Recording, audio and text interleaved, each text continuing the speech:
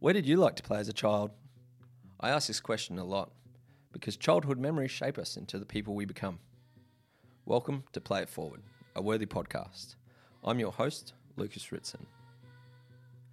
Thanks so much for joining me. I talk a lot about play. I'm a dad, I'm a husband, I'm an educator, and I'm a playground designer.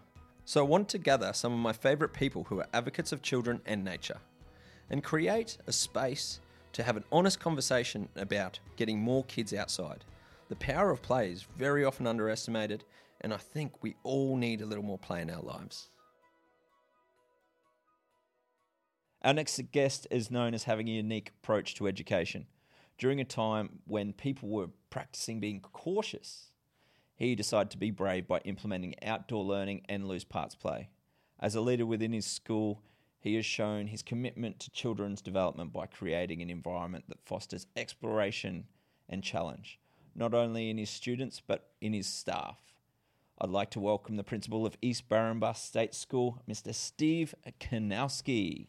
Thank you so much for coming on. Yeah, no worries. As we ask all guests, just to get in the flow of play, where did you like to play as a child?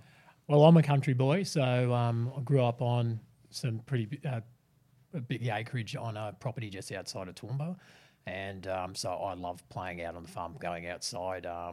We used to chase the cows, chase the horses. We were lucky enough to have a bit of a rainforest sort of area, so I'd play outside in our dams and those type of things. So, yeah, very much an outdoor kid. Sounds utopic. Yeah, I've still got the scars from visiting country friends, so Yeah. I know what that's about.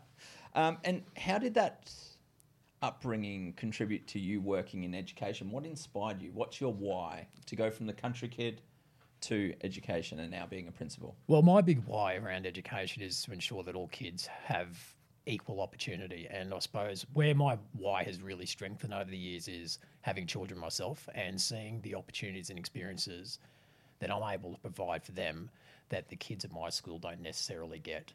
So we talk about a life of choice rather than a life of circumstance. So I'm driven by that desire to ensure that I'm providing a life of choice for our kids by providing those opportunities for them. Yeah, and what are some of the unique challenges you've observed in your area and your school? So Barrambah East State School is a low socio-economic community, and with that comes a range of different challenges. It comes with families who live in poverty. Our biggest issue that we've got to overcome is oral language development in our little people. So what happens is either through them, the kids speaking English as a second language or not being exposed to language and opportunities to express language, we find our little people come in with some significant deficits in communication skills. And then what we see that flows on from that is their inability to be able to express need, and that turns out as adverse behaviour. Yeah, and when you say for all children and accessibility, it's not just solely from a physical standpoint, it's a economic and social standpoint as well. Is that right? Absolutely, and that's probably the bigger drive is the economic standpoint, so that regardless of the financial means of their parents, we're able to provide the same amount of opportunity and experience for our kids as any other kid would get in society. What previous schools and areas have you worked in? Yeah, so prior to coming to Barrambah East State School, I was deputy principal of Greenbank State School, which is in Logan as well. And previous to that, I spent I started my career in Central Queensland and spent 12 years there. So I had some good opportunities working in rural schools. I was a principal of a one-teacher school. Also had the opportunity to be an acting principal in an Indigenous community as well. Yeah. All those experiences certainly shaped where I am today. Yeah, and quite diverse. Yep. In challenges to overcome. Absolutely. So my experience at Barrambah is completely different to what I've experienced anywhere else throughout my career. So one of the things that I'm able to have perspective around is that every school and every community has their challenges. It just varies from setting to setting. Yeah, and coming from a sector that can seem very traditional and steadfast in their approach to education and having guidelines and curriculum and everything like that, how have you managed to step beyond that to serve best those needs of the community? Yep. So what's very evident is that the traditional way of things doesn't work for low SES schools. Yeah. Because we continually see these schools consistently underperforming over time, and it's because we stick with the tried and true method of schooling and of traditional education. So being in a low SES community with a school that may not be achieving the results of a green leafy school, it's pretty easy to mount a solid argument as to why we need to innovate. So, yeah, certainly there's no challenge there. I think a bigger challenge would be with some of the colleagues that I have that engage in this work in high SES communities where things are seemingly working. Them implementing the change certainly would have greater challenges than what I would. Yeah, and for the listeners that aren't familiar, SES? Socioeconomic status. Yeah. Yep. And when you say underperforming, like, give that a breakdown for us. Yeah, and because some people might think physically, some people might think all is different. So yeah, and I'm happy you've asked that question because that term underperforming certainly isn't me comparing our kids to my benchmark. It's around the benchmark set by the department and I suppose the Australian curriculum. So when we say underperforming, we're talking about kids that aren't meeting year level expectations according to the Australian curriculum. From an academic standpoint. And what we also look at is we also collect our behaviour and our school disciplinary absence data, so the suspensions, exclusions, those type of things. And again, that data suggests that our kids aren't being as successful at school as their counterparts in other areas. Yeah, and how do you overcome that perception of success being an academic thing when it's kind of, for me, it seems like jumping too far ahead. Like, let's sort these base challenges out first in the well-being realm and community before jumping into those things. So how do you manage that? The first thing, my job as principal is to be a gatekeeper for our school and our community around those expectations. So certainly top-down expectations all centre around academic performance. Yeah.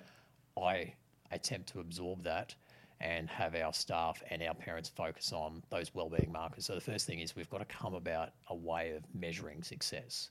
And I suppose that's where a lot of the accolades we've received throughout what we've done around outdoor learning has come about, is in my attempt to quantify the impact of that work so that that is seen as distance travelled and improvement. Yep.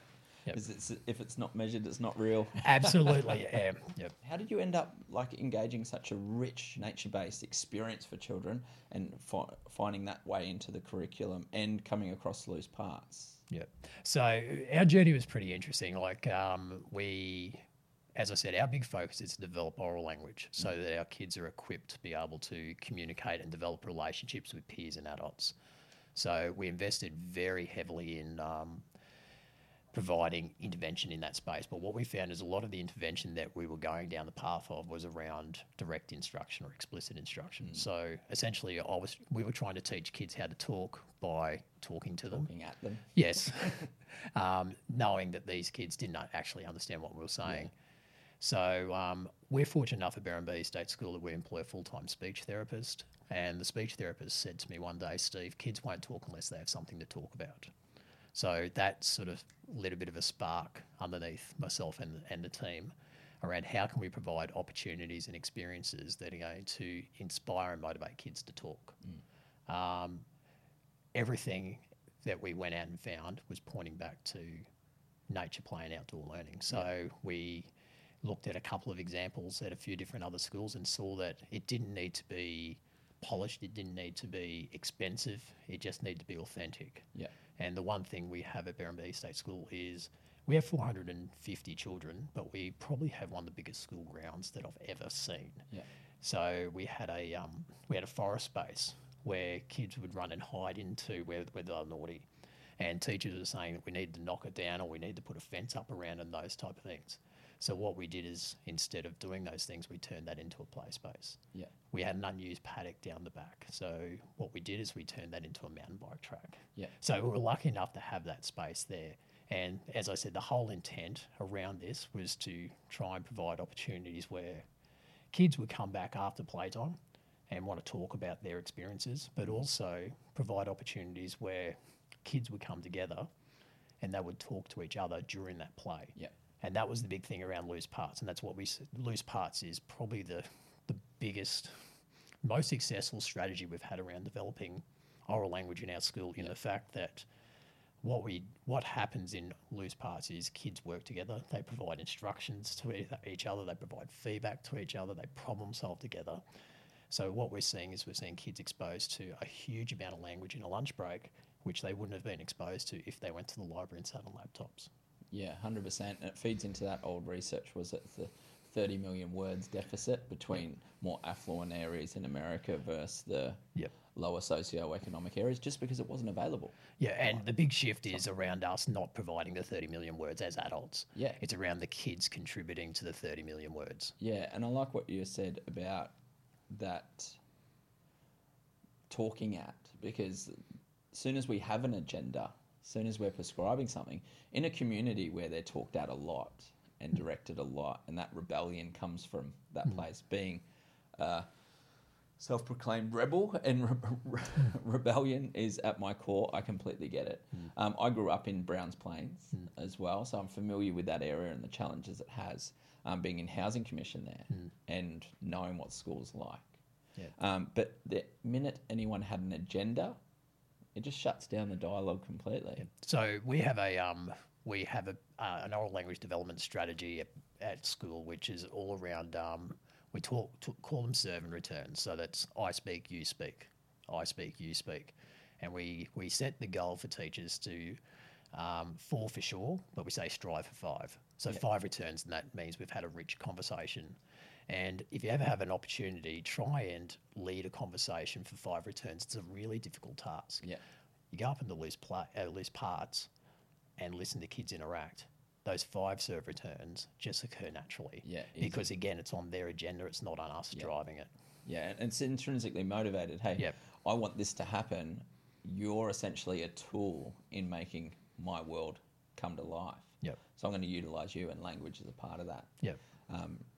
I like to just transfer it to simple terms. We need to create real experiences for real learning to stick, not these abstract things and being spoken about, or non-tangible learning where we discuss ideas, which is quite big for young children that don't have access to these ideas and talk about, let's care for the world, let's care for the environment.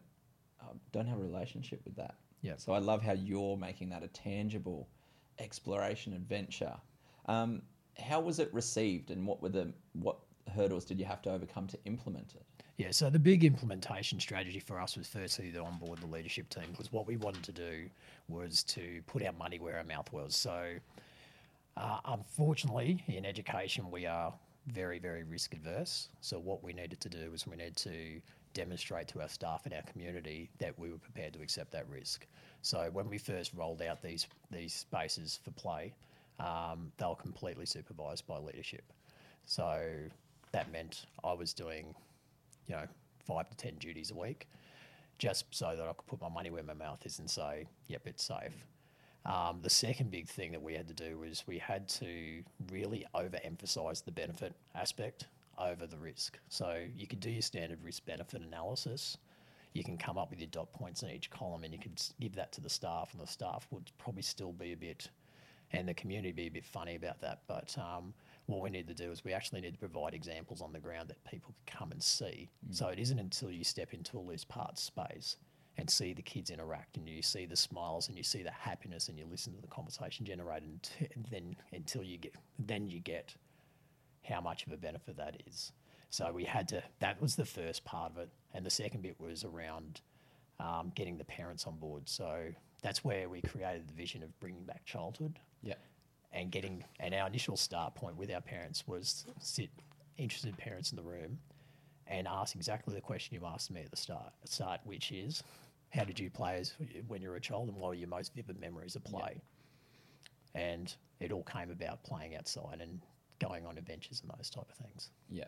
And a previous guest, Mariana Brasoni, she's actually got a log-on website now where you can actually send parents to do these reflections and then come up with the strategy of like, okay, what's a childhood that you want for your child look like based on this? Yeah. So it's this full walkthrough.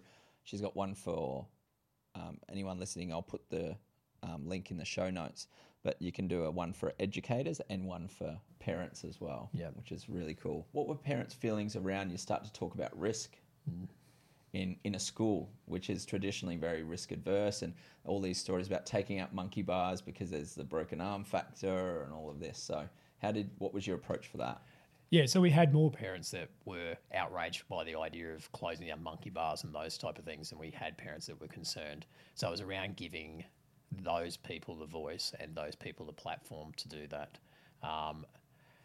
So that was a big part of our consultation process and ensuring that voice was captured when we shared that with staff, and we still share that when we start sharing testimonials of parents moving forward. So the ABC article, news article that was done on us, particularly around how we reduced the behaviour incidents in our school, we strategically chose the parent who was going to be a community voice around advocating for the work.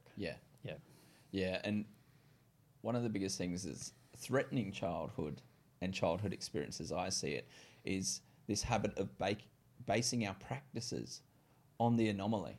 And the anomaly can be the loudest voice in the room.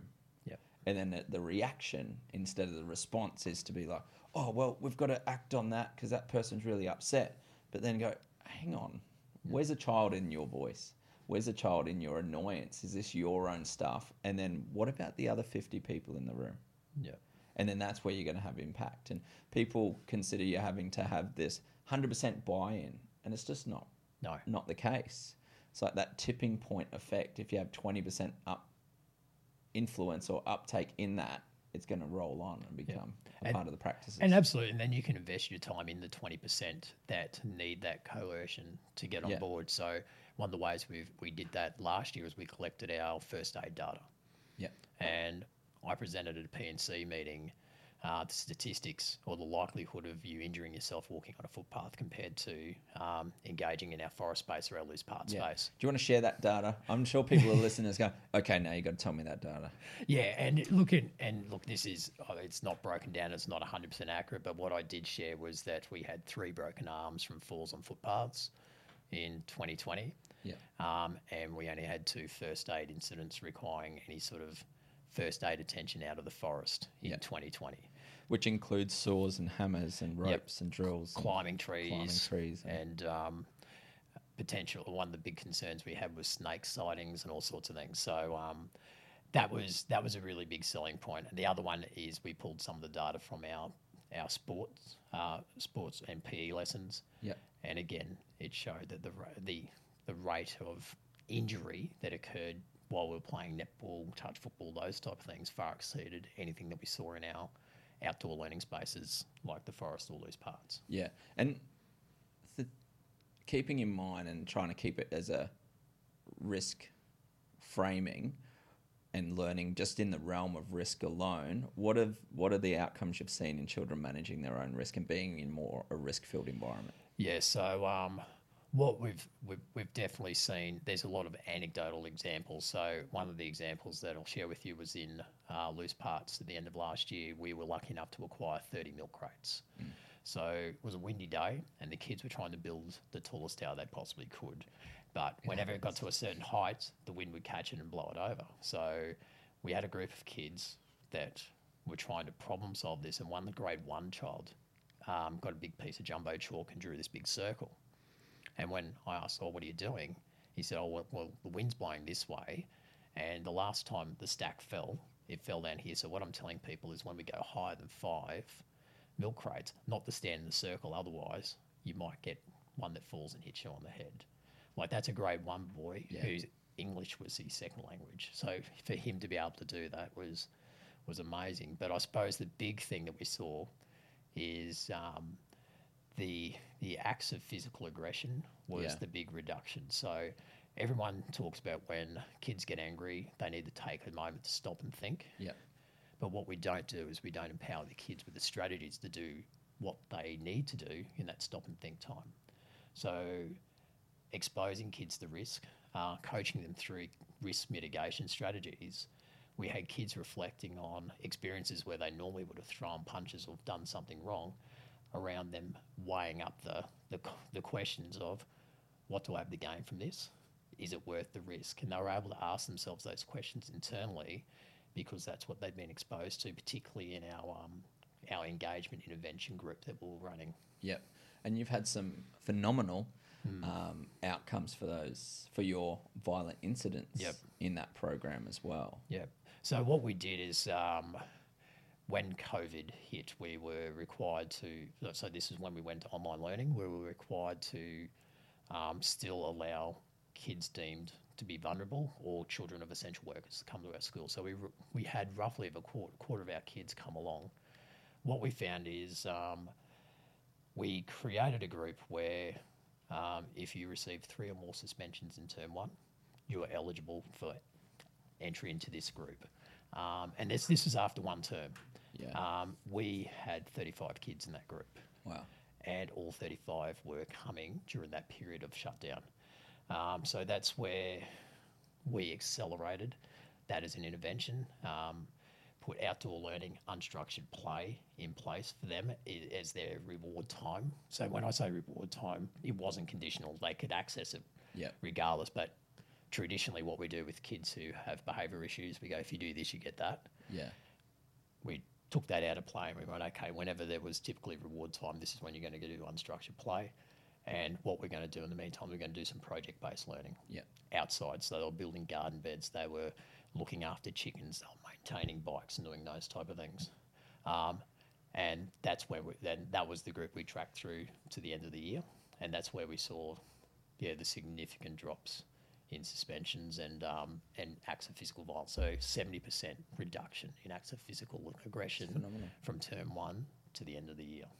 And then the other thing that's really cool is the attendance. Yep. Yeah, so that jumped up almost 8%. So that's huge. Yeah, so these kids, and the whole idea of the project-based learning in an outdoor environment was the fact that there was purpose and meaning in what they were doing, and the kids had an accomplishment at the end. So what we found is a lot of those kids were academically underperforming. So therefore their opportunity to accomplish something in the classroom didn't come about too frequently. Whereas in this environment, and again, this isn't just us going off and doing stuff without thought. This was all bedded down the Australian curriculum, and particularly addressing the personal social learning general capabilities of the Australian curriculum. These kids were highly successful. That's a common misconception when you look at free play and loose parts, that it's either one or the other. You go, okay, well, you're disregarding the curriculum to do that stuff. When it's not the case. No, absolutely. And this is the task for me as a principal, is to ensure that we measure it, but not only measure it in ways that we can see it's successful, but measure it against the Australian curriculum. And that's where we get into the general capability of the Australian curriculum, whether it be personal social learning, whether it be critical design and thinking, which loose parts is just brilliant. The arena for it. I had one teacher one time when we delivered an Imaginasium 20-foot container. He was very cautious and being like, I'm not sure. And initially, because he walked away when I opened it, he came back and was like, don't do that and put that down and you take it easy. And I said, just come over here, take a step back. Within 15 minutes, he just paused and went, this is the stuff I want to do in the classroom and can't. I don't. Because he asked one girl, he said, what are you doing? She goes, I don't know yet. And that was the experience my music teacher had, and I've shared his success with a lot of people. So initially we didn't anticipate bringing the specialist teachers on board until we had it bedded down, but he was outside looking in and he was seeing the creativity that was happening. He was seeing the risk-taking that was happening. And he also saw kids that were naturally drawn to rhythm, beat and music just through loose parts. So he made the decision to take every one of his music lessons outside and do that. And what we saw there was, I think the previous year, there was almost 100 behaviour incidents referred out of music lessons. Last year we saw 6. So it speaks for itself. 100%. And to go back to how you link it to the curriculum, could you give us an example of what that would look like? So the good example that I share is with a grade 2 class last year. So we had a grade 2 class that just weren't engaging with the curriculum that was being presented. And again, that presented as major behaviour issues. So luckily we've got some very creative grade 2 teachers, and they sat down and thought, what can we do differently? So what they did is they looked at an outdoor concept that they could connect all learning to. So what they saw is they had to teach life cycles in science. So what they did is they connected every piece of work they did to the life cycle of a chicken.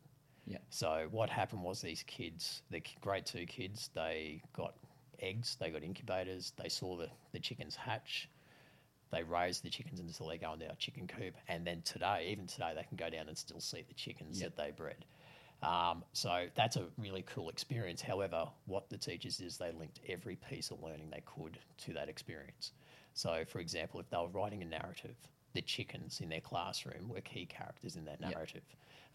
They had to do if they had to do a procedural recount or something, if they had to write a procedure, they wrote the procedure of how to look after the chickens. I even walked in there one day and they were doing a multiplication lesson, so they were looking at arrays. So 2 rows of 3, and here they are with 6 chickens, 2 rows of 3 chickens.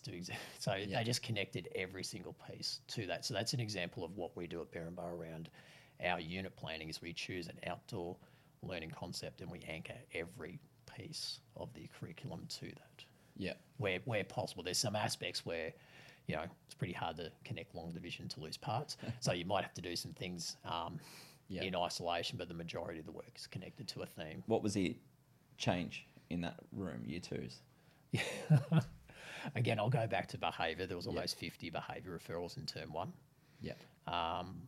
And then for the remainder of the year, so that's it was 2.5 terms when we include the 4 weeks we shut down.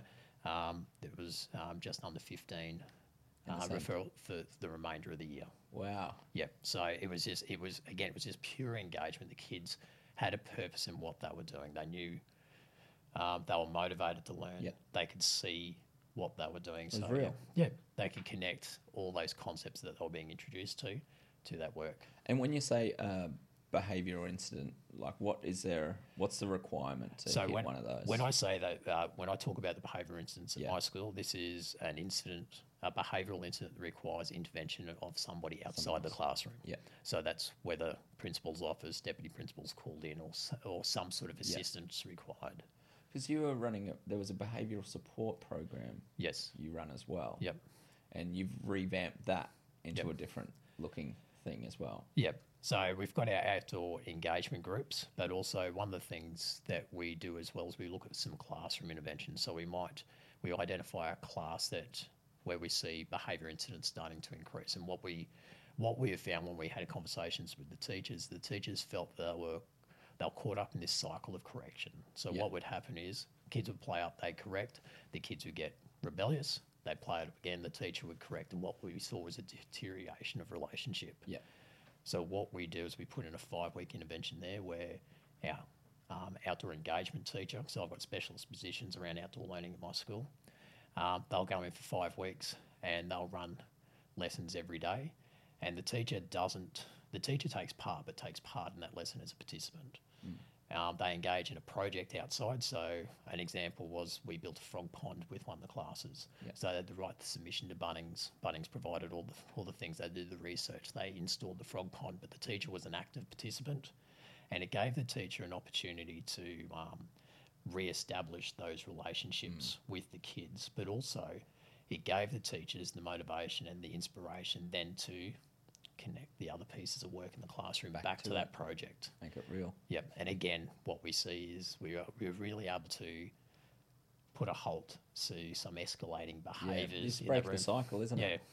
And it's kind of like you're reframing as a peer-to-peer and a support and looking after those base needs of well-being first and foremost. Absolutely. And what we've done too, what we're doing as well is we're providing a forum for getting rich oral language to occur between teacher and adult rather than negative corrective oral language. Sharp. So it builds relationship, but also builds understanding of language as well. Rethinking it, reshuffling it. I love it.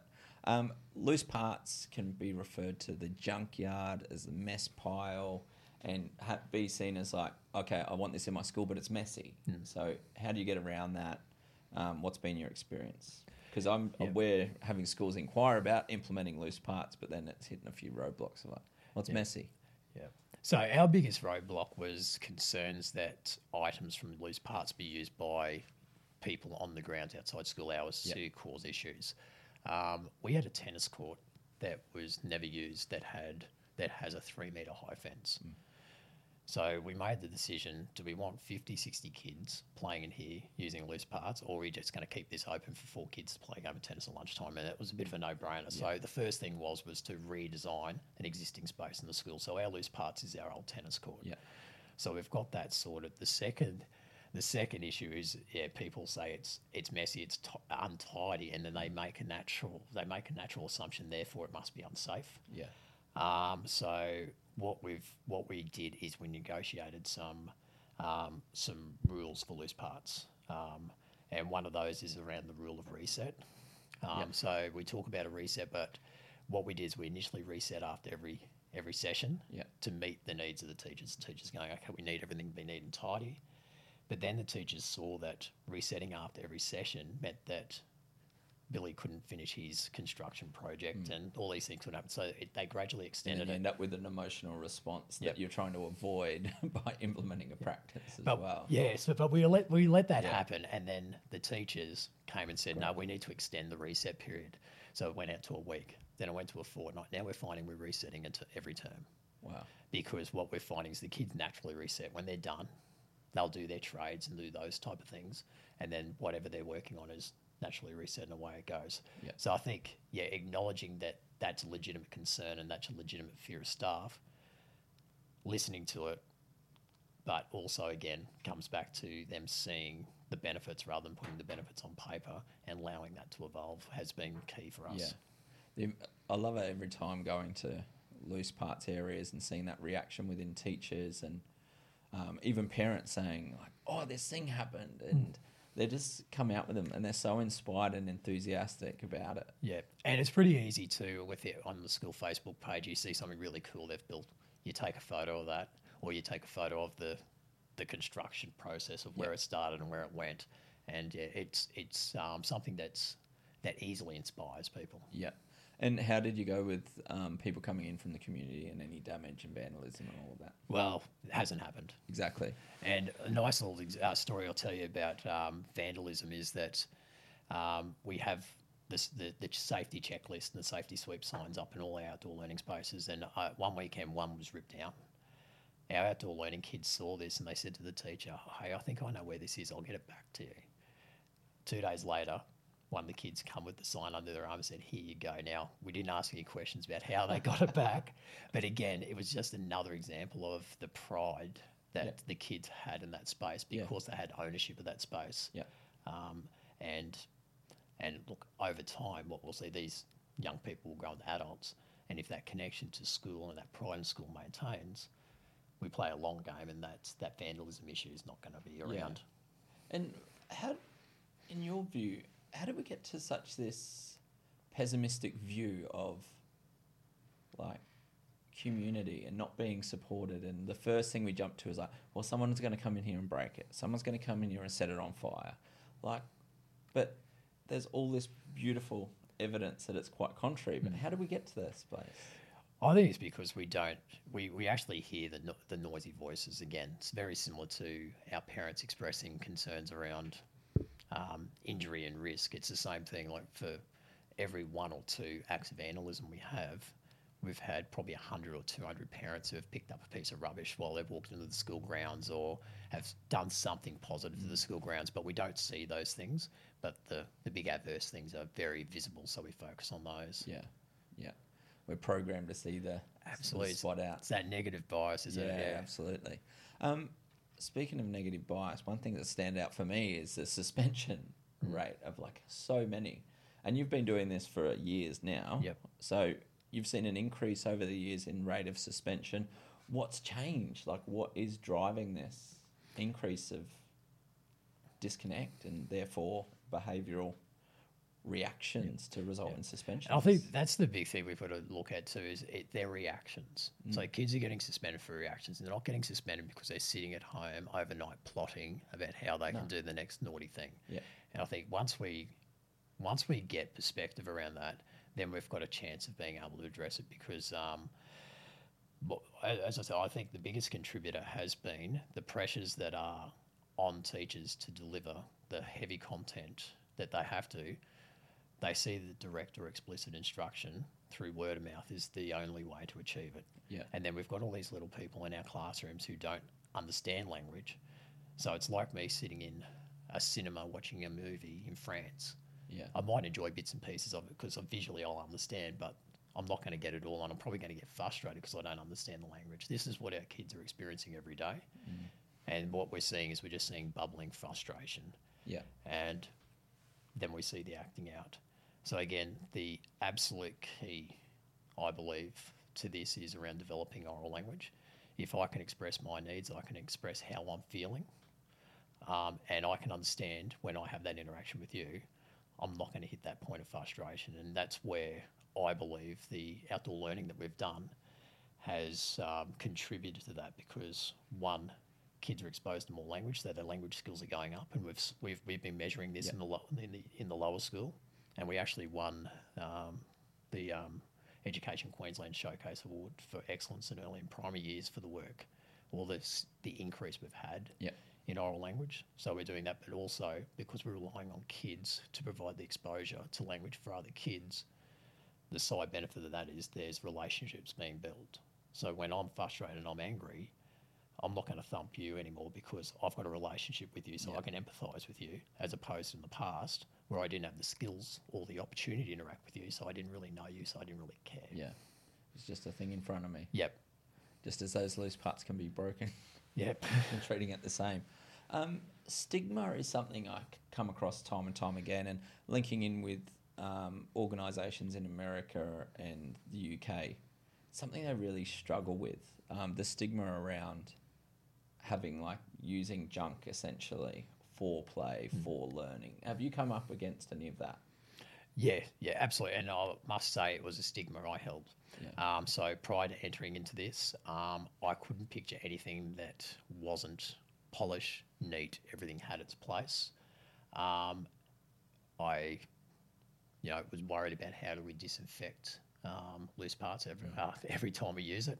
So all those different types of things, and that was me having an unrealistic expectation of what schools should be doing, but also it was me not having a deep understanding of what the requirements were from a legislative point of view. So I make this assumption that if I don't do this, that, or the other, I'll leave myself exposed. But when you dig into Education Queensland legislation, there's nothing that says that you can't do this stuff. And it is quite broad, and it's based on this assumption, like even in the early years from working in the early childhood sector, it was the same. Like people calling me up in the early days saying, "Can I have a log because I know you can't do that?" And I was like, "Where does it say that?" We're putting fire pit in the playground. You can't do that. Where does it say that? It says a child must explore and experience a natural environment. That's it. But for me, where really where I was enlightened was when I connected with Nature Play Queensland and just got to name a couple of schools that were doing it well. Because again, I saw early childhood centres as being a different beast to us. For some reason, there's no reason why they are. But I went around to different schools and saw it in action. And what I saw was an example at Maruka State School where they had a hole in the fence. So instead of fixing the fence, what they did is they put rope around the edges of this hole, and it was another opportunity or entry point for kids to get out to the oval. And I've gone, it was only then when I saw that and then I saw it in action, I realised that this doesn't have to be polished. And straight away seeing that, I made the connections back to my childhood.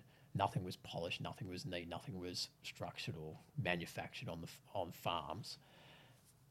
Then it made sense to me. So I think that's the big thing, is people seeing in action and realising that, what it actually looks like is what's needed. And the data's there to prove it. It's not this superficial, like, sometimes like people dismiss it because it's just seen as, kids need to have rules and kids need to have parameters, and how are they going to learn otherwise? But come and see it firsthand, and then you'll, like, I've stood in a school implementing loose parts. I've watched the bell go at like lunchtime for playtime, and the whole primary school empties out, heads straight to the loose part zone because it was open during lunch because it's a huge area, and 0 children for the whole lunchtime went on this big brand new steel fort thing.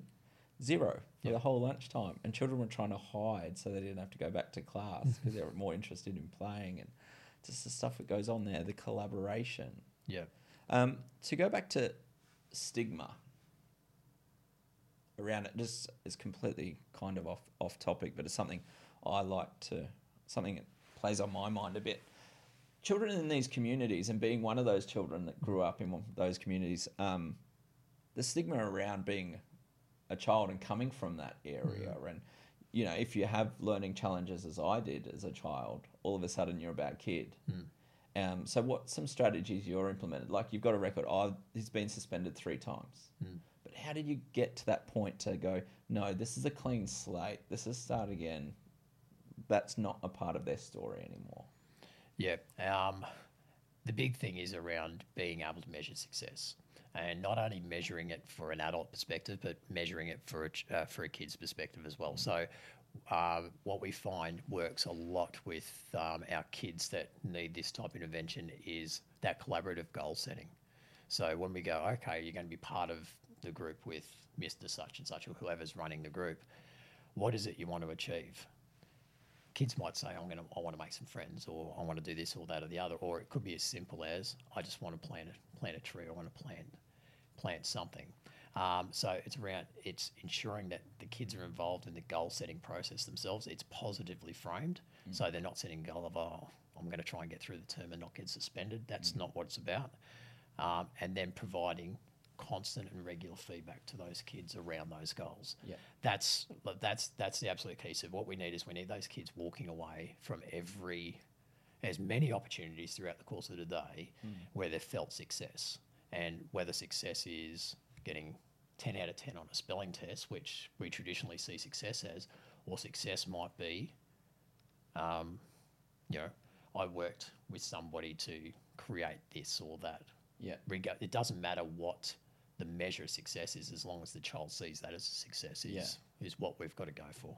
Yeah, what I hear time and time again, what I love is that, like, celebrate those victories and those satisfactions, and creating self-fulfillment in children, giving them the skills to create self-fulfillment and not having to put it on these external feedbacks and saying, well, someone needs to tell me I'm a good person, because sometimes people won't. Doesn't mean you're not. And that's the beauty of our, particularly our forest area and our loose parts, is these kids go in and they have an objective of what they want to achieve. Then they go and they do it. So therefore they get that intrinsic motivation. I think as educators, sometimes we lose sight of the fact that kids can be intrinsically motivated. They absolutely can. We sort of beat it out of them because sometimes what intrinsically motivates them doesn't motivate us. Yeah, or it conflicts our views. When it comes to, like, I hear time and time again that it's the child's decision and the child's outcome and the child's goal. What's some strategies you have working with your team on capturing that child's voice without adultifying that? Yeah, and this is a challenge, and it is. and obviously we'll say that we're not there yet. Yeah. Simply because the challenge for us is, if we invest any sort of time in a school, we feel as though we're accountable for that usage of time, so we've got to justify it through whatever results or anecdotal notes we take. So when we start giving the agenda to the child, that might deviate from what our agenda is, and then all of a sudden we're finding it hard to justify time. So it's a really tricky one, and it's dependent on the individual, and when I say individual, the individual teacher. But as I said, I suppose as much as we can start negotiating with kids, having those conversations and actively listen, and then question what we find from that. So, for example, if I negotiate with Billy in grade 2 around this is your goal, have a conversation with the peer and go, this is what Billy told me. Now, do you reckon this is what Billy really is aiming for? Or do you reckon I've had some sort of influence on this, or he's saying this to impress me? So that's where we're going at the moment, particularly with our engagement kids that we're doing this work with. Yeah. Engagement kids being the children in a specific program to support their behavioural challenges. Yep. Yeah. when it comes to the community engagement and parents being involved, parents have sounds like they've grabbed it and run with it because they're seeing the rewards. What other feedback you got from the community around it? The biggest challenge we've had is last year that schools essentially had to shut parents out. So what we haven't been able to do yet is being able to take parents into loose parts at a lunch break and say, just sit back and watch. So therefore the feedback that we've had has been, I suppose, has not been specific to what's going on, but the observable outcomes they're seeing as a result of what we're doing. So the biggest feedback we've had is from our kids that had that, particularly those kids in that initial engagement group that had a highly unsuccessful term one, and the feedback we got around how settled they are and around what they're discussing when they come home. So an example was a couple of our boys took real pride in the gardens that they were making. They made some sensory gardens, and what they did is then they propagated some seeds from that, and they took those home. And they started to build their own sensory gardens at home. So we got feedback from the parents going, "Yep, we see that. That's technically homework." But Billy's not seeing that. Billy's coming home every day. He's watering his garden. He's tending to his garden. He's adding to his garden. He's showing an interest. He can tell me what's going on there, the life cycle of that plant, those type of things. So that's the type of feedback we're getting. Is kids are coming home and they're talking more about school and they're talking positively about school and their experiences. Yeah, and going outside the community a little bit, talking to other principals, what's the feedback you're getting? Yeah, and again, what couple of principals have thought that I'm a bit crazy in taking this on because, again, it's around the perceived risk. Yeah. What I was able to do last year is I opened my doors to anybody who wanted to come in and have a look, any schools, any teachers, and where the schools that have jumped on board and are inspired by the work of the teachers or the principals that have sat in the back of loose parts and saw what happened, or they've interacted with kids playing in the forest or those type of things. So what I've found is that already existing, there's a network of schools and a network of principals that are highly invested in this space, called the Playmakers. Yeah. I found them. But then also opening up my gates, what I found is that we've got the school down the road that are Kingston State School are jumping on board and they're having a go at this, and a few other schools are jumping on board because they've seen what we're doing. Yeah. And I haven't had to present those principals any data at all. It's not the data that's convincing them. What they're doing is they're coming in, they're seeing the kids, and they're seeing the pure enjoyment that the kids are having. 100%. Anyone that's working with children has a heart for children. Yep. And I find loose parts and genuine adventurous play experiences just switches that switch back on in people, and they go, oh, kind of takes them back to their why every time. And they go, oh. We did a pop-up with a container at the Childhood Summit. Yeah. And it's in the piazza there. And one principal's standing upstairs inside on the mezzanine saw him up there watching. And I was like, I'm going to go up chat. Went up there. I was like, oh, let's come down and have a look. And he goes, oh, gee, it's messy. Gee, it's full on, isn't it? It's a bit of a... And he came down, and within 2 minutes, he's like, I had no idea from up there. Yeah. It wasn't until he saw the interactions, saw the level of engagement, the level of intricacy. Also, a certain level of destruction. Speaking of destruction, that's what one I wanted to ask earlier.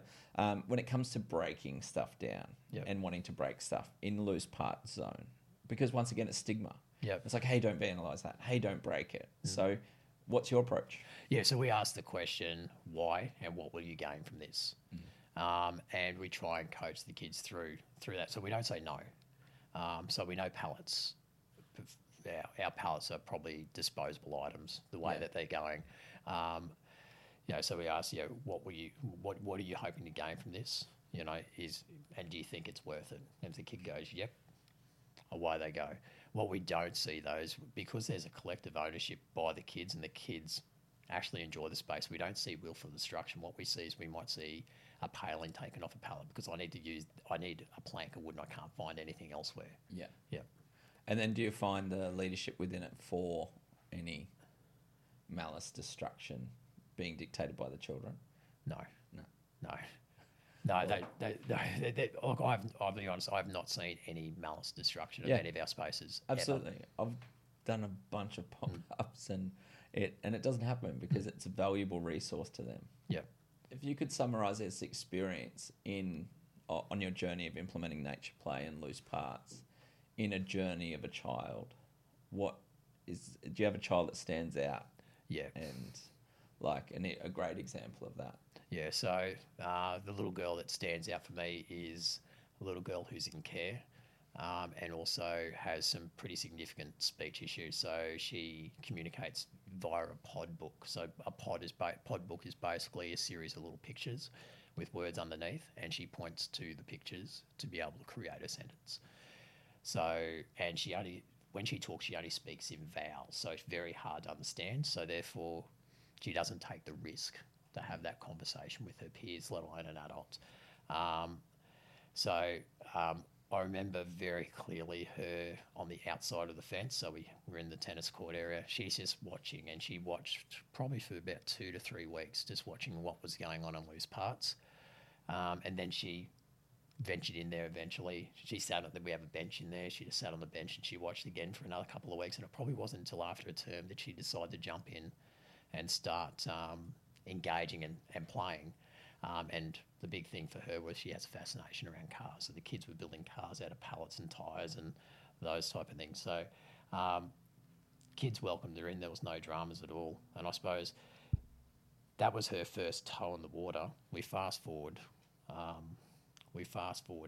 term, and what we've got this little girl who, despite her language issues, bringing her pod into loose parts, she's barking orders, and when kids couldn't understand, she'd go to a pod and start pointing to the words and pointing to the pictures, and she was engaging, and we talk about those, the serve and returns. Yep. She was exceeding 5 in interactions with peers, and I don't think that has ever happened in her life ever. So if I was to look at that journey through her eyes, certainly I think it's the same journey as a lot of adults take. Is there was the caution at first. We need to see the benefits and what we gain from it. We took a gradual step in, and now we're all in and it's our space. So it's a place where this little girl belongs. Yeah. She's not tucked away in a room in the special education unit. She's not receiving one-on-one with a teacher aide or anything. She's engaging in authentic interactions with her peers. Yeah. And you're giving that child a voice. Yep.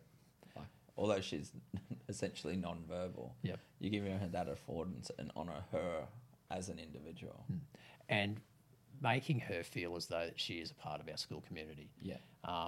One of my big whys is around, I spoke about equal opportunity, but specifically for kids with disabilities.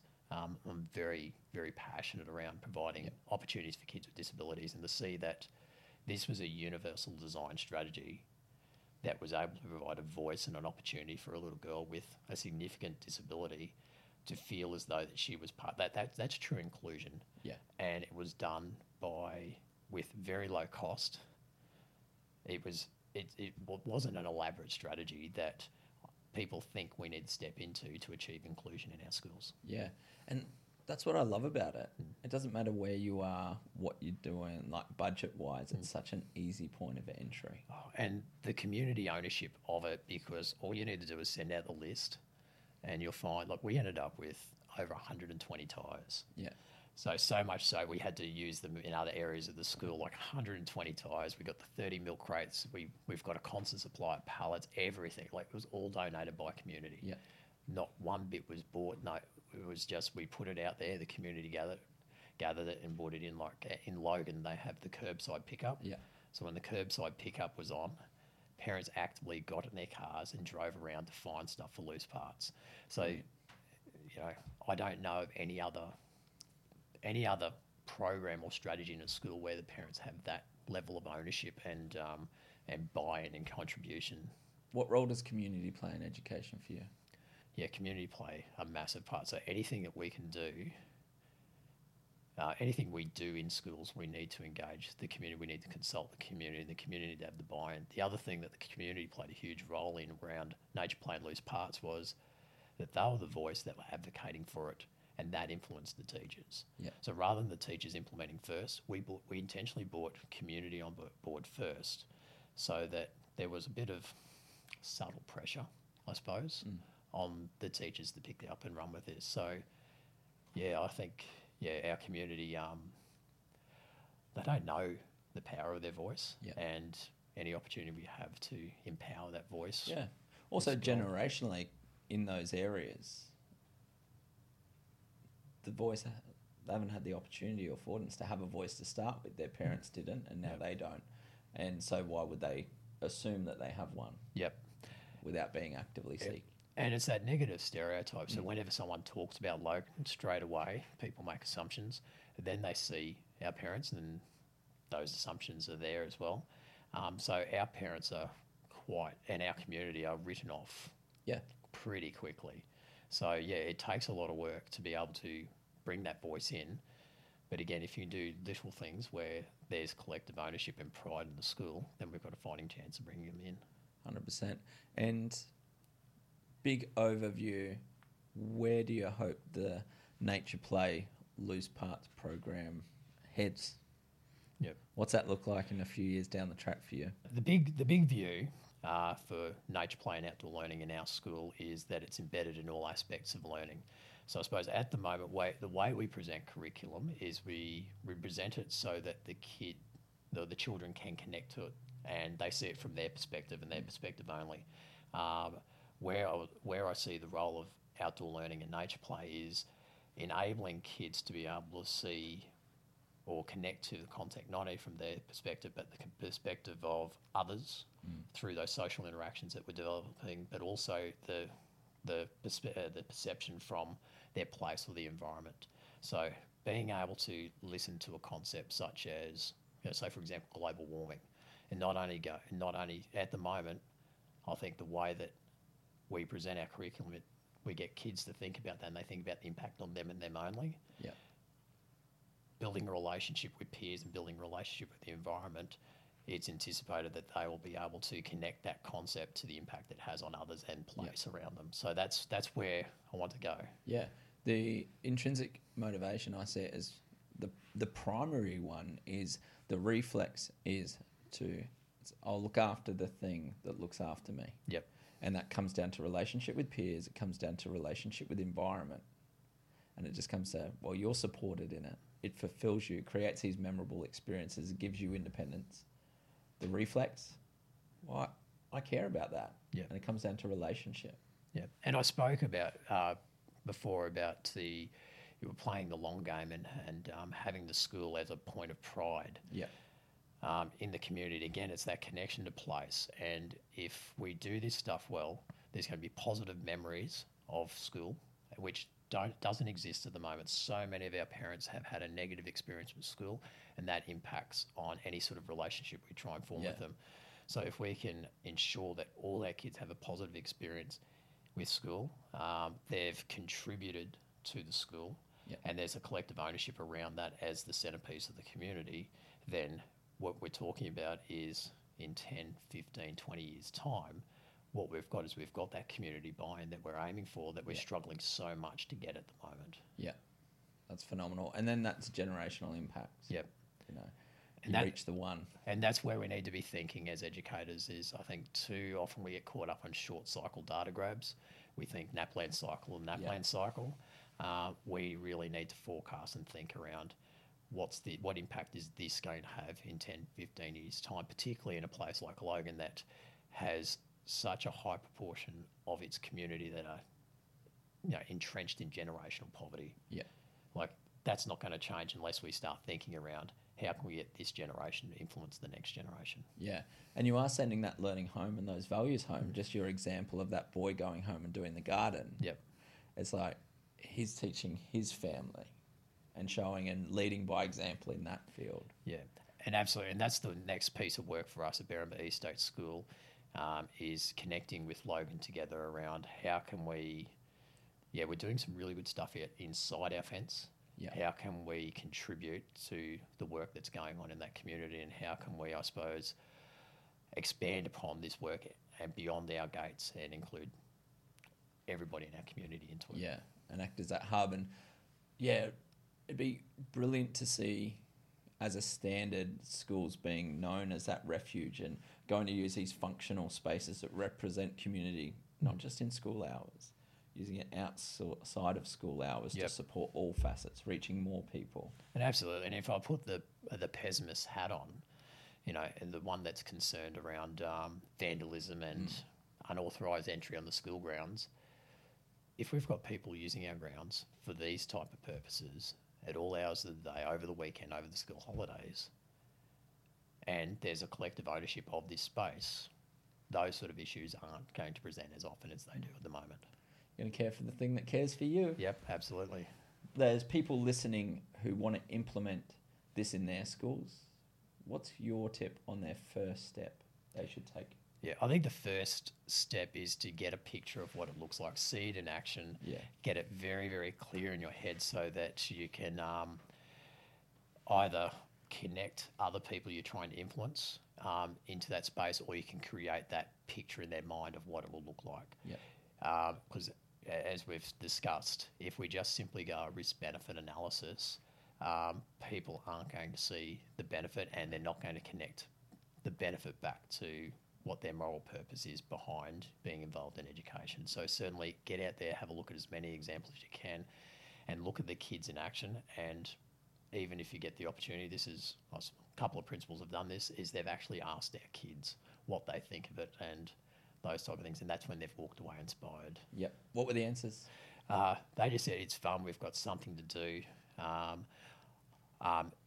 get to play with my friends here. It's hard. One little girl mentioned that she found it hard to initiate play in the playground, but it was a lot easier to initiate play in loose parts. So they're the type of responses that were given. So yeah, that's brilliant. Thank you so much for coming in today and sharing your story and your journey. It inspires me. I thank you from the bottom of my heart, not only you, but also the actions in which your amazing team are taking to support the children of Logan and your area. And it just makes me very emotional to think about the impact that you're having generationally and for such a great community as well. Thanks for joining us on another episode of Play It Forward Worthy podcast. That was the inspirational Steve Kanowski from Berrinba East State School.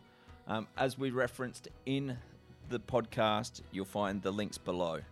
So if you've enjoyed it, subscribe, leave a review, and we look forward to you joining us again on the next Play It Forward Worthy podcast.